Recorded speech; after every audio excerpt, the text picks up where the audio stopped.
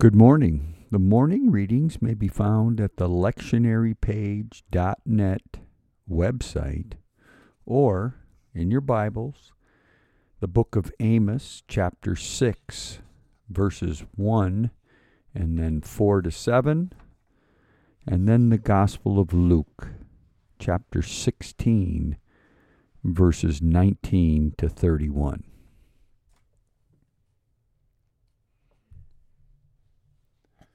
If you're not uncomfortable after hearing those readings, you should be. If you're not feeling just a bit uneasy after listening to those lessons, you might want to ask yourself why. Why am I not uncomfortable? Amos prophesied those warnings to make the people of Judea feel uncomfortable. And Jesus told the parable of the rich man and Lazarus to ensure the Pharisees felt uneasy. And Luke recorded our lessons from the Gospel of Luke this morning intentionally so that you and I would read them and then squirm in our seats. And so if you're not feeling just a bit uncomfortable, just a bit uneasy after hearing those readings, you might find yourself in a spot you really don't want to be in. One of the beautiful things about the lectionary is that we are compelled to preach from lessons and pericopes, which we normally would not preach from. I mean, what preacher would intentionally pick Amos to preach from, or choose the parable of the rich man and Lazarus to speak on? Not many, I'm afraid. Well, first of all, we all know him, do we not? Lazarus, that is. When I was a boy, I occasionally met him on the street. Today, I see him almost everywhere I go. And not only Lazarus do I see today, but I see who we might refer to as Lucy, the female Lazarus. There they are, standing on the corner at the busy intersection. They look disheveled, dirty, cold. They hold a sign. Anything will help, or God bless you, or simply hungry. They stare. They make us feel uncomfortable. They make us feel uneasy. And we read in the paper of the homeless shelters, the political struggles over such places. We hear the words either verbally said or simply self-talk within our own heads. They should just get a job. Or they really want to be there. Or they should do something about this, that being a plea to the great they in the universe. And so on one level, we must ask, what do we do? Well, if you're members of St. Andrew's Episcopal Church on Martha's Vineyard in Massachusetts, you simply say, take them all in. Wasn't that a great story this past week? And if you haven't heard or read about this, the governor of the great state of Texas sent a plane load of illegal immigrants, in his terms, to the great state of Massachusetts, to the wealthy community of Martha's Vineyard. And suddenly, without warning, 50 human beings were dropped off on the island, alone and in great need. The local Episcopal Church, suddenly and without warning, and without their rector present even, sprung in action. They simply took them all in, meaning they housed, fed, and cared for all 50 human beings in a time of need. 2 days later, the 50 were transported to an unused military facility for housing. And the good people of St. Andrew's Episcopal Church were able to go back to their normal lives. But the point being, our brother and sister Episcopalians did the right thing. They set aside political differences, they ignored the rhetoric, and simply took them all in. What are we to do then when we see Lazarus or Lucy on the corner? Now, I fully recognize it's a huge issue with complicated and complex layers of issues behind them. But there they are, disheveled, cold, and dirty. Just to give a few concrete answers to what some people have done in the past, what you or I might do, to those who are hungry, I have seen people take them to a local restaurant and purchase them a meal. They sit down with them for conversation, filling them up with more than their bellies, but they fill them up with friendship and conversation. I have heard of sometimes that people have purchased boxes of granola bars or other easily handed out treats and then just rolled their windows down and given them to the people. For many, to just give money, it's just not the right thing to do.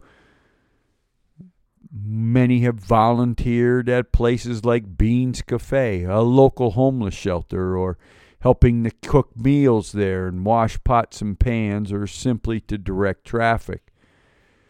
All of these hardly a dent really in the overall scheme of things, but nonetheless, people taking steps in the proper direction. A second option that we may want to consider is to provide funds to an organization such as the Red Cross, or volunteer with Habitat for Humanity, or give to a local charity. In our own Diocese of Alaska, several needs have just materialized. First, the small Episcopal church in Grayling, Alaska, along the Yukon River, just 3 Sundays ago now, had the building in which they worship burned to the ground. They have a need now to rebuild. And also the many villages along the coastline of Alaska, some of them totally wiped out due to the typhoon which swept across the land. Now, I'm not appealing to your emotions here, asking for funds. I'm simply pointing out that on one level, if today's readings have unsettled you a bit, these are just a few ways for all of us to provide comfort to the afflicted. But as I read the parable and listen to the lesson, I sense that these are not merely moral stories told by moral teachers to rattle our pocketbooks. Jesus is not merely a moral teacher telling stories with a moral code. No, Jesus is the one sent from God to bring the good news of the gospel to this world. What is that gospel? That good news that Jesus came to this earth to bring peace out of chaos, to bring new life out of death, to bring new creation into our old and defeated world, and that Jesus came to bring heaven and earth together and to show us how to live out our eternal lives here on this temporal earth. Recalling Jesus' words, "Our Father who art in heaven, hallowed be thy name. Thy kingdom come, thy will be done on earth as it is in heaven." And so on one level, the physical level, we are called to care for the poor or the needy in a physical way. But on an entirely different level, we are to hear Jesus' words on a spiritual level. And here's what I mean. If Jesus were merely a moral teacher, the actual best understanding of the parable would be to stay poor, because in the long run, it's the poor man, Lazarus, who ends up in the better situation. But Jesus isn't speaking only on the physical level. Jesus is speaking to us on the spiritual level as well as on the physical level. As it turns out, the rich man in the parable symbolizes the Pharisees in real life. On the other hand, Lazarus symbolizes the tax collectors and sinners who Jesus is welcoming to his table to dine with him. The Pharisees are found mocking Jesus, questioning Jesus, accusing Jesus of not only eating and drinking with the unwanted in society, but then becoming unclean himself. The fact of the matter is, the Pharisees have the Son of the living God right in front of their faces, watching him heal, hearing him proclaim forgiveness of sins, and soon to see him go to the cross and then be raised from the dead. But their stubborn hearts refuse to let their hungry souls be refreshed and renewed with the Spirit of the living God right in their midst. On the other hand, those who are like Lazarus, the sick, the lame, the blind, the deaf, the tax collectors, the sinners, are all rejoicing in Jesus' presence, literally eating and drinking with him at the table. It's kind of like heaven and earth coming together. Do you get it? And so not only should this lesson from Amos, this parable from Luke, make us uncomfortable on the physical level, it should also make us very uncomfortable on the spiritual level. For if we cannot hear from Moses and the prophets and read and believe of the good and wonderful signs that Jesus performed while on earth, and we do not see that Jesus is God, that Jesus is the Messiah, that Jesus has come to bring new and abundant life to our dead and worn-out world, then we are missing the deeper point of the parable altogether. Jesus said, "Blessed are the poor in spirit, for theirs is the kingdom of heaven." You see, my friends, some of us are wealthy with money, some of us are poor in the pocketbook, and some of us find ourselves on the street. Yet all of us find ourselves, or we should find ourselves, poor in spirit. And so, yes, on one level, alleviate your uncomfortableness by giving to the poor. But also on a totally other level, begin to live your life right now as you will live out your eternal life in the future. As the Apostle Paul said, there is great gain in godliness combined with contentment. For we brought nothing into this world, we can take nothing out of it. So, pursue righteousness, godliness, faith, love, endurance, gentleness. Be rich in doing good works.